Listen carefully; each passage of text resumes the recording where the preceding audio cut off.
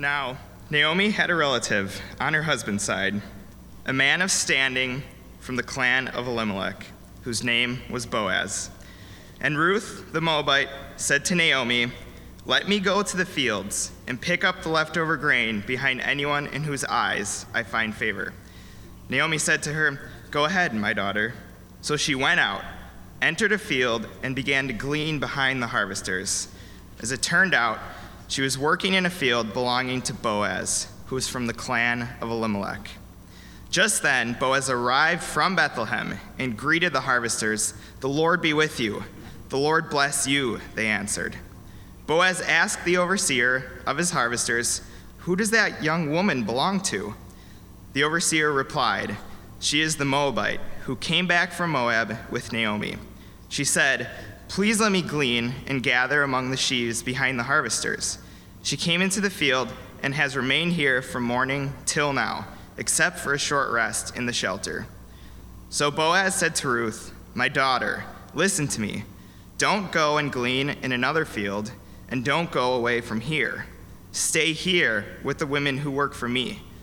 Watch the field where the men are harvesting, and follow along after the women. I have told the men not to lay a hand on you.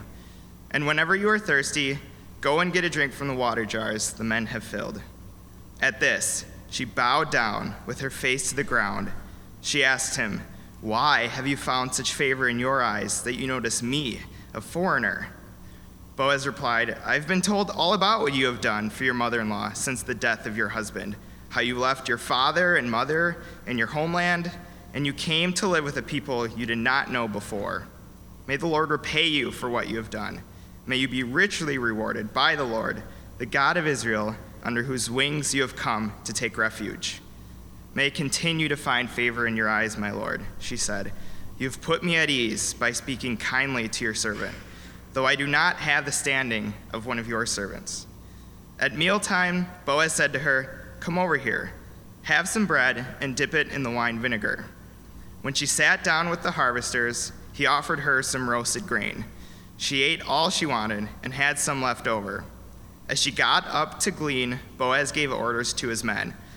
"Let her gather among the sheaves and don't reprimand her. Even pull out some stalks for her from the bundles and leave them for her to pick up, and don't rebuke her." So Ruth gleaned in the field until evening. Then she threshed the barley she had gathered, and it amounted to about an ephah. She carried it back to town, and her mother-in-law saw how much she had gathered. Ruth also brought out and gave her what she had left over after she had eaten enough. Her mother-in-law asked her, "Where did you glean today? Where did you work? Blessed be the man who took notice of you." Then Ruth told her mother-in-law about the one at whose place she had been working. "The name of the man I worked with today is Boaz," she said. "The Lord bless him," Naomi said to her daughter-in-law. "He has not stopped showing his kindness to the living and the dead." She added, "That man is our close relative. He is one of our guardian redeemers." Then Ruth the Moabite said, "He even said to me, 'Stay with my workers until they finish harvesting all my grain.'" Naomi said to Ruth, her daughter-in-law, "It will be good for you, my daughter, to go with the women who work for him, because in someone else's field you might be harmed." So Ruth stayed close to the women of Boaz to glean until the barley and wheat harvests were finished, and she lived with her mother-in-law. This is the word of the Lord.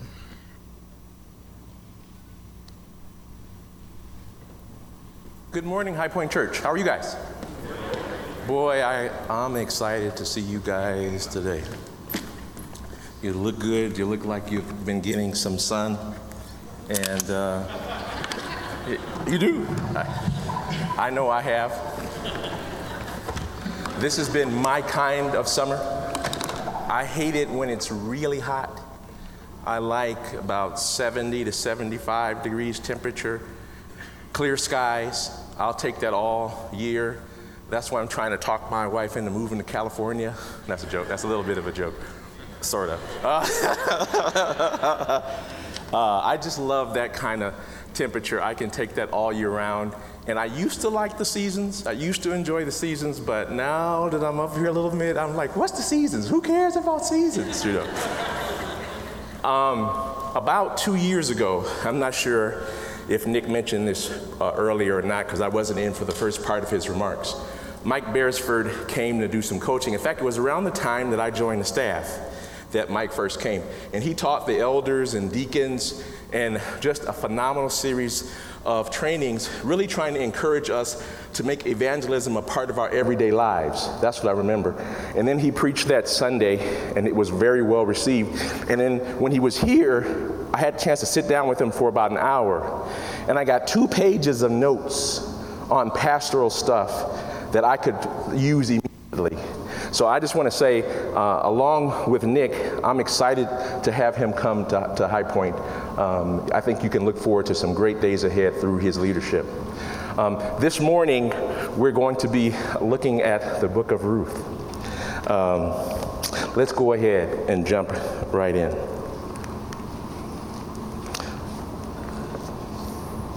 I really love the scripture. I really love the Word of God, especially its call to devotion, to put your whole heart in it.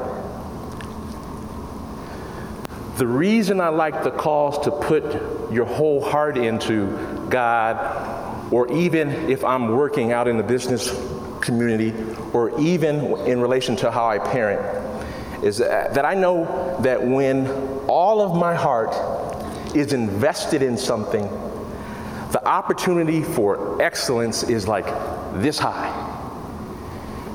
So when I read scripture, like in Deuteronomy with Moses and him exhorting the people to total commitment to God, or like when one of the prophets comes to one of the old kings and says, listen, enough of your foolishness, let's get committed to God. That really speaks to me.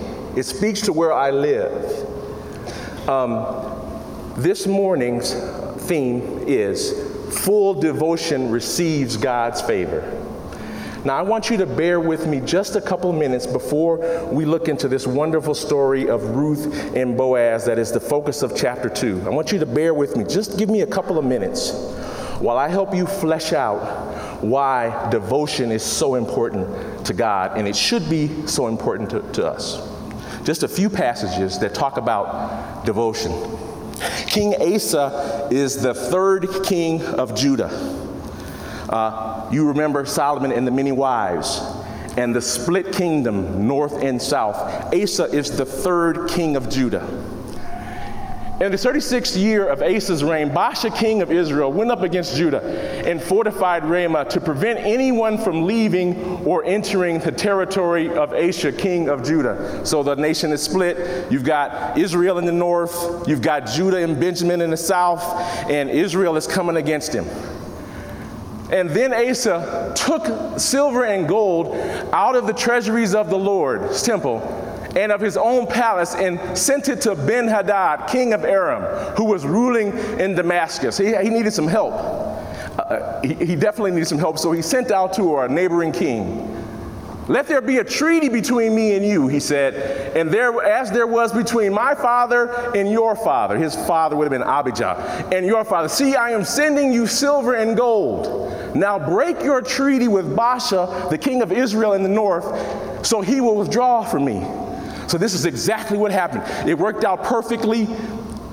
This king came and attacked. The king of Israel had to flee, and he was saved. Then God sent a prophet to see King Asa. At that time, Hananiah the seer came to Asa, king of Judah, and said to him, because you relied on the king of Aram and not on the Lord your God, the army of the king of Aram has escaped from your hand. Were not the Cushites and the Libyans a mighty army with great number of chariots and horsemen? Yet when you relied on the Lord, he delivered them into your hand.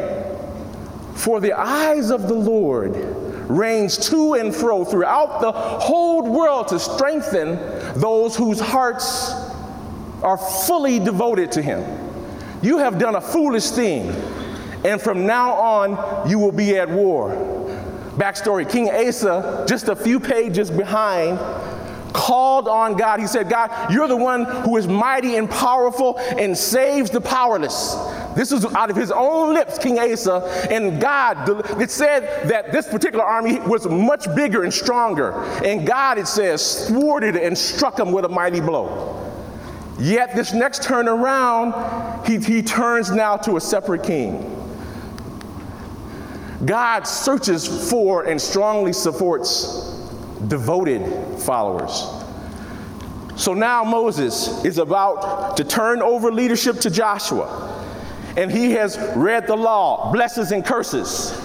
And he has told them, listen, if you obey God, you can't lose. But if not, you got big trouble. And this is what he says.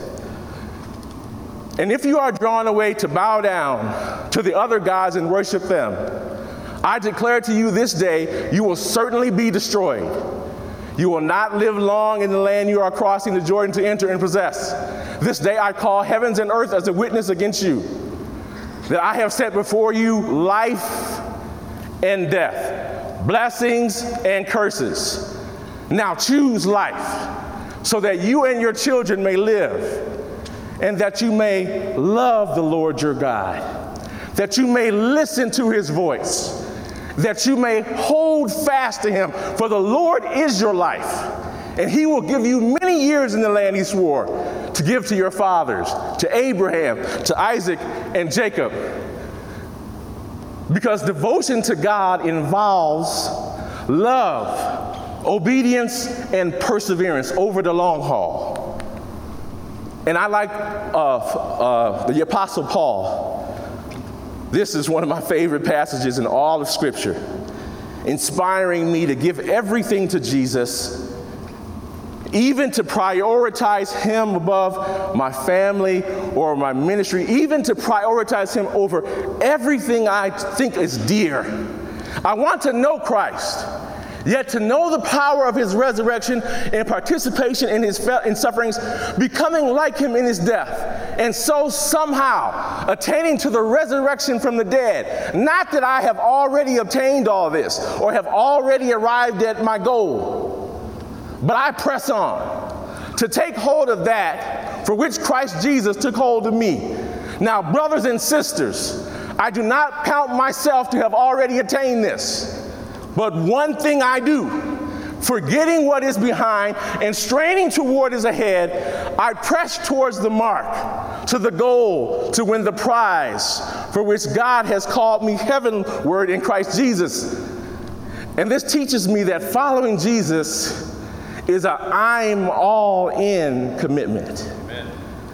That grants him priority over everything else.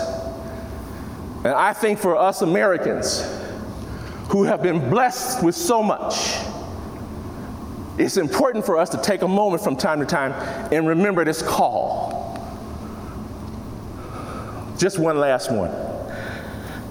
The Pharisees are questioning Jesus about what's the most important thing, what's the most important law that one should keep.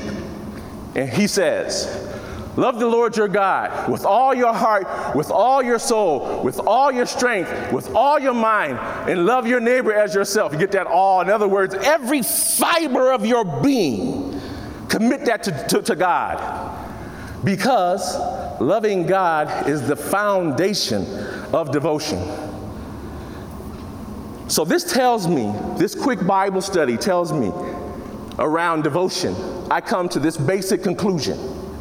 That full devotion involves love and loyalty to our God. Both faith, I believe him, and I will do everything he says. Because full devotion receives God's favor. You will recall, I want to say it was the 28th of June, Pastor Nick was preaching to us, giving us a vision of what he saw in terms of our life and times as it relates to how culture and how things are changing. And he said something that really stuck with me.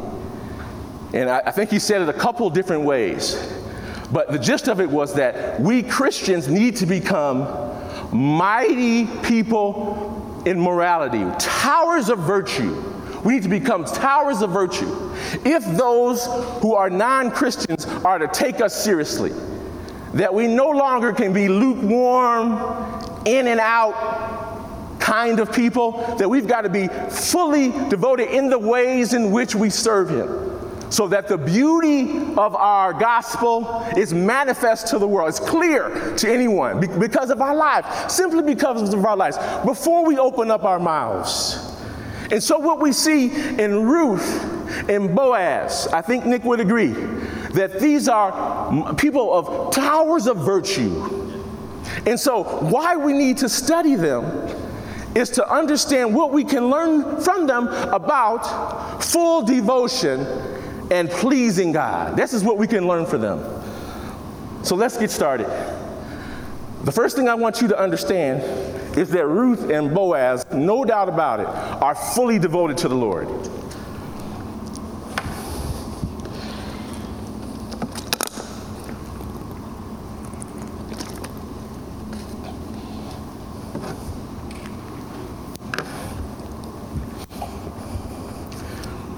Naomi says to her daughters-in-law, listen, our husbands are dead. On the route back to Bethlehem from Moab, 50-mile trip, somewhere in there, she says, listen, you can go back. I love you. I'm thinking about your future. As best as I can tell, it doesn't look bright for you to find a husband and a new life in Bethlehem. I'm releasing you. Go back to your families. Go back to your gods. They cling to her. They cry. They say, no, we love you so much. And I think that's real and legitimate what happens. But then she reiterates it. She says, no, I'm insistent. I really want what I think is best for you. You need to go back. And Orpah thinks about it. She considers the situation. She knows that what her mother-in-law is saying to her is very practical, and she starts to trek back. And then what happens is Naomi turns to Ruth and says, what are you doing standing in my face? Don't you see what she's gone? Don't you see that she's gone? And then she says to her, listen, don't ask me to go back. Where you go, I'm going. Where you die, I'm going to die. And your God is going to be my God. And may God deal with me ever so severely if I ever even dare to go back on that. And Naomi sees how serious she is and how certain she is and how clear and how fully committed she is. And she says, this young woman, she wants to be an Israelite. She wants to be a part of the family of God. There's nothing I can do about that. And they just walk back quietly. They get to Bethlehem.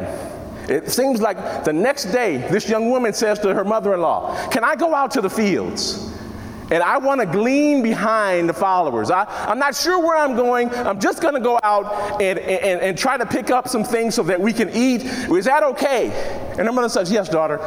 May the Lord grant you favor. And through the providence of God, she happens to go out and glean in the field of Boaz. She goes to Boaz's foreman and says, listen, she explains the situation. I'm here. Will you let me just glean beside your workers? I'll work. I'll be quiet. Would you let me do that? And he agrees. Shortly thereafter, Boaz shows up. And he's a very attentive person. He blesses his workers. That really impresses me. He blesses his workers. They know he's a godly man. The Lord bless you. And they return it, the Lord bless you, brother, to their boss. That's when you know, if you lead people, that's when you know you got something going on right. When your people are blessing you, when your people are glad that they work in your area, that is like, you can't beat that with a stick. That's awesome. And that's what happens in his area. And he notices, and now we get a chance to see why he's such a good leader. He notices, says, who's that strange woman? She's not one of our workers. And the foreman gives him the story. And Boaz has heard about this woman.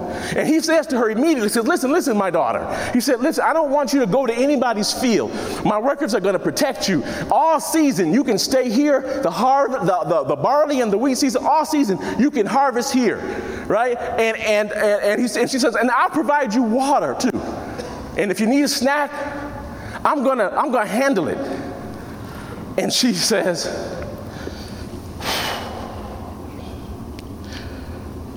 oh my God, she bows her head. And she says, why have I found such favor in your sight? I'm a Moabite, I'm a I'm a nobody. How did this happen? And this is what he says. Boaz replied, I've been told about what you have done for your mother-in-law since the death of your husband. How you left your father and mother and your homeland and came to live with a people you didn't even know. May the Lord repay you for what you have done, and may you be richly rewarded by the Lord, the God of Israel, under whose wings you have come to take refuge. Here's what he says. You have left everything for the God of Israel. You have left everything to take care of your mother-in-law. And so on behalf of God, I'm compelled to support you. Further, I'm praying for you. Bless you, daughter. May the Lord continue to bless you because you have put your full faith, your full hope, and not only just your words, you said you would come, but you walked the 50 miles. And not only did you get here, and you didn't come looking for a handout, you came out to the fields. Daughter, whatever I can do for you is what's happening here. This woman is a godly woman. She is totally devoted. Not only does she speak devotion, she lives devotion. That's our daughter, Ruth. Now, to understand Boaz, I think you need to understand his mother. Real quick, Rahab is a prostitute. She lives on a house on the wall in Jericho. The Israelites, Joshua, is just about to enter Canaan. He's been given authority to do so. He sends 2 spies. The spies come in at night. They go to the prostitute's house. She comes in. She has heard that the God of Israel has totally obliterated the Egyptian army in the Red Sea. She's heard that the Amorites who came out to attack Israel have been beaten down, beaten into the dust. And she says, listen, I know that the Lord is God of heaven and in earth. The king of Jericho gets word that their spies are coming to the land. He sends soldiers to her house. And what she does is she hides them. She tells them they're gone. She hides them on the roof under some flax. And then after they're gone, she says, listen, take care of me and my mother and my father, my brothers and sisters, all of their kids, take care of me. And I'm all in with the God of Israel. And they said, listen, great. All you've got to do is when we come back, have everybody in your house put this red cord so we'll know the right place, and you got a deal. And this is such an outstanding thing in Israel that in Hebrews chapter 11, Rahab is considered to be one of the heroes of faith because she turned her back on everything. She permitted treason against her country because she was convinced of the power and love of the God of Israel. She's totally devoted. And so this young man, Boaz, was raised in her house. A foreign woman who left everything to come to Israel, who married a righteous man named Salmon, totally converted. This is his mother. 2 in 1. Now Naomi had a relative on her side, on her husband's side, a man of standing from the clan of Elimelech, whose name was Boaz. He was a man of standing. He not only did he have substantial wealth, he had tremendous character. And that's what we see in him in terms of how he engages this woman. His generosity is outstanding. His relationship with his workers, his concern for his relative Naomi, his humility. When he gives this blessing, don't miss this. This is really powerful. You men out there, people like me, who have some accomplishment, whatever level of accomplishment we think we have, and power and so forth. Look how he blesses her. She says, why have you given me favor? Here's what he says. May the Lord repay you. He's humble. He recognizes that everything that he has comes through God. What God has done for his mother, what God has done for him, what God has done in terms of taking the famine and turning in the rain and bringing the harvest. He said, this is God. May God, come on, man. Man, this is the kind of men that we need to be. May God work through us to bless our churches. May God work through us to bless our families. May God work through us to bless our businesses. May God do his good works through an open vessel. That's what we want to be. Boaz is a bad man. He is a courageous man. He is a humble man. He is a generous man. I was looking at Proverbs, and it talks about a generous person will be blessed. You generous people out there who have made it possible for us to exceed our budget by 177, who are sending these workers over to the DR, who are helping people every Monday, who are coming in looking for help, and we never have to say no for financial reasons. God is going to bless you.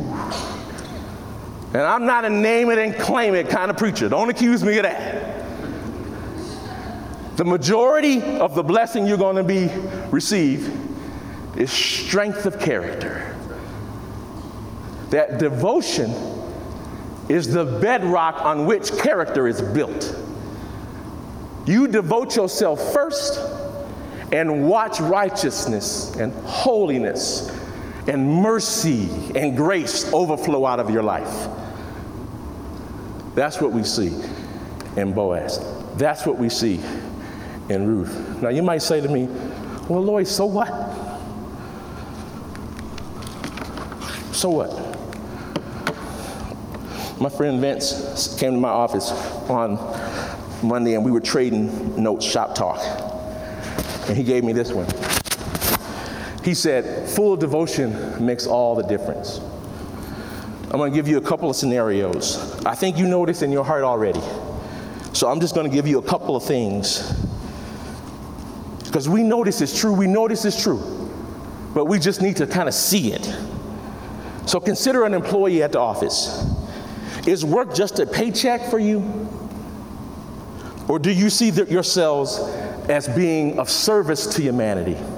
Do you go to work? Are you going to go to work tomorrow just to get a paycheck? Or are you going to see yourself as ministering to God and serving humanity? A teacher in the classroom.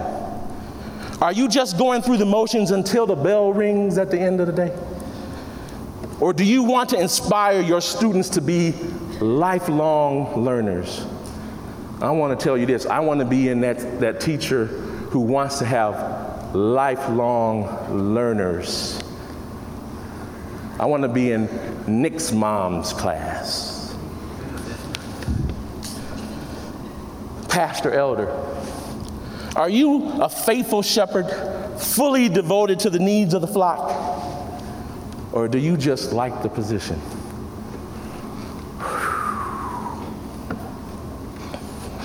Some things that we have to think about. We got to think about us pastor elders.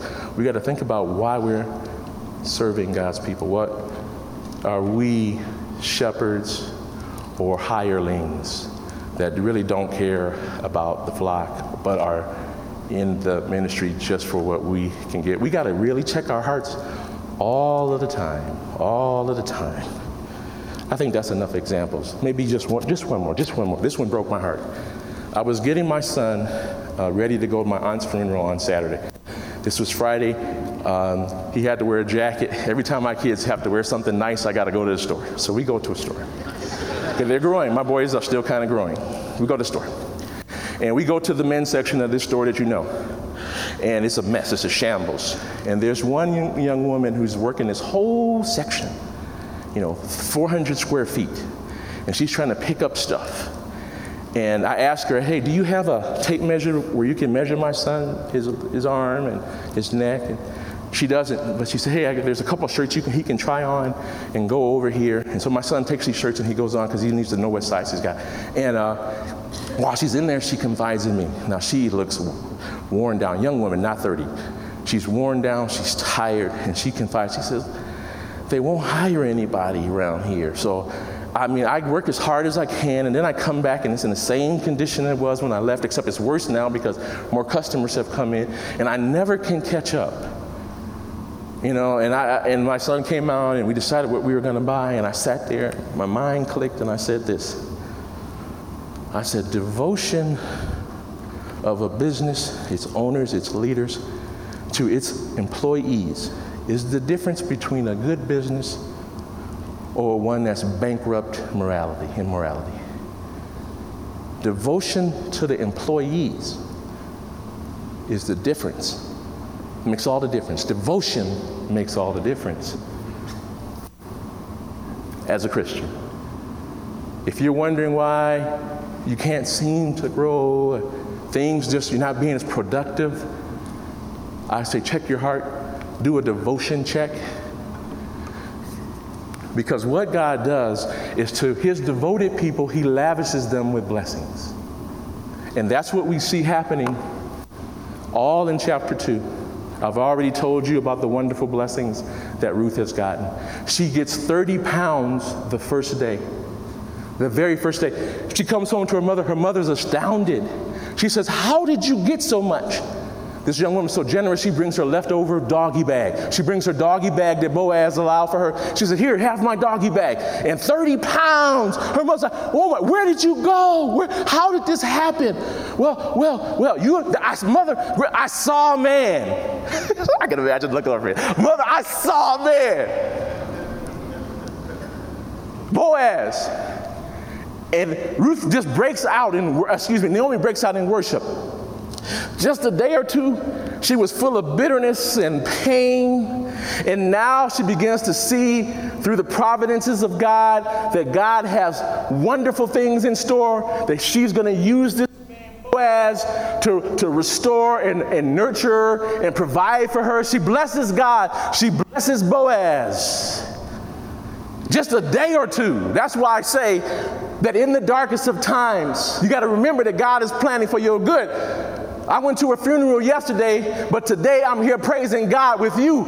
I'm telling you, things can change in your life. It don't take that long. It can change. In a moment, in a blink, God can take bad and turn it to wonderful, even at a funeral.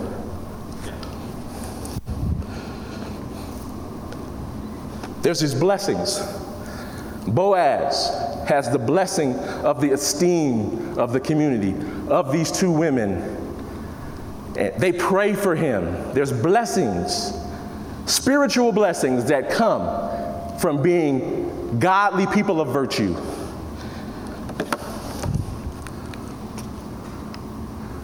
And obedience to God doesn't just benefit us. Obedience to God benefits the entire world.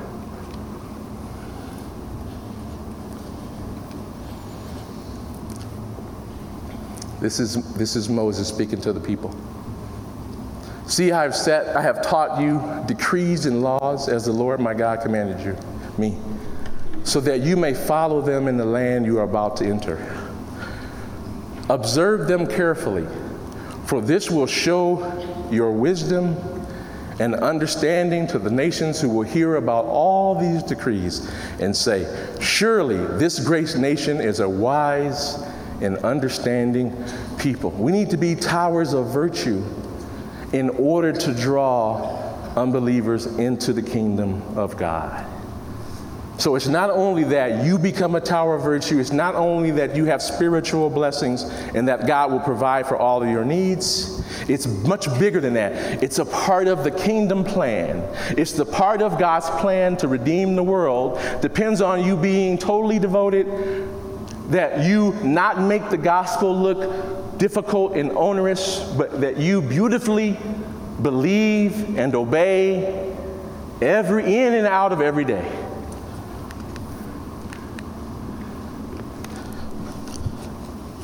So what? So because full devotion leads to God's tremendous blessing, I want to ask Christians to consider doing something, applying this to your lives. And I want to ask non-Christians, I got a couple minutes, I want to ask you to apply this to your lives. There's certain times when you need to renew. This is what I want you to do. I want you to renew. My church in Waukegan called me, appointed me to be, licensed me to be a preacher in 2000.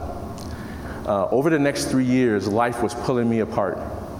I was working many hours, raising kids, I was feeling like there's no way I could keep the commitment. So in 2003, I went back to the same pastor, the same senior associate pastor, and one of the deacons. I said, I need to recommit.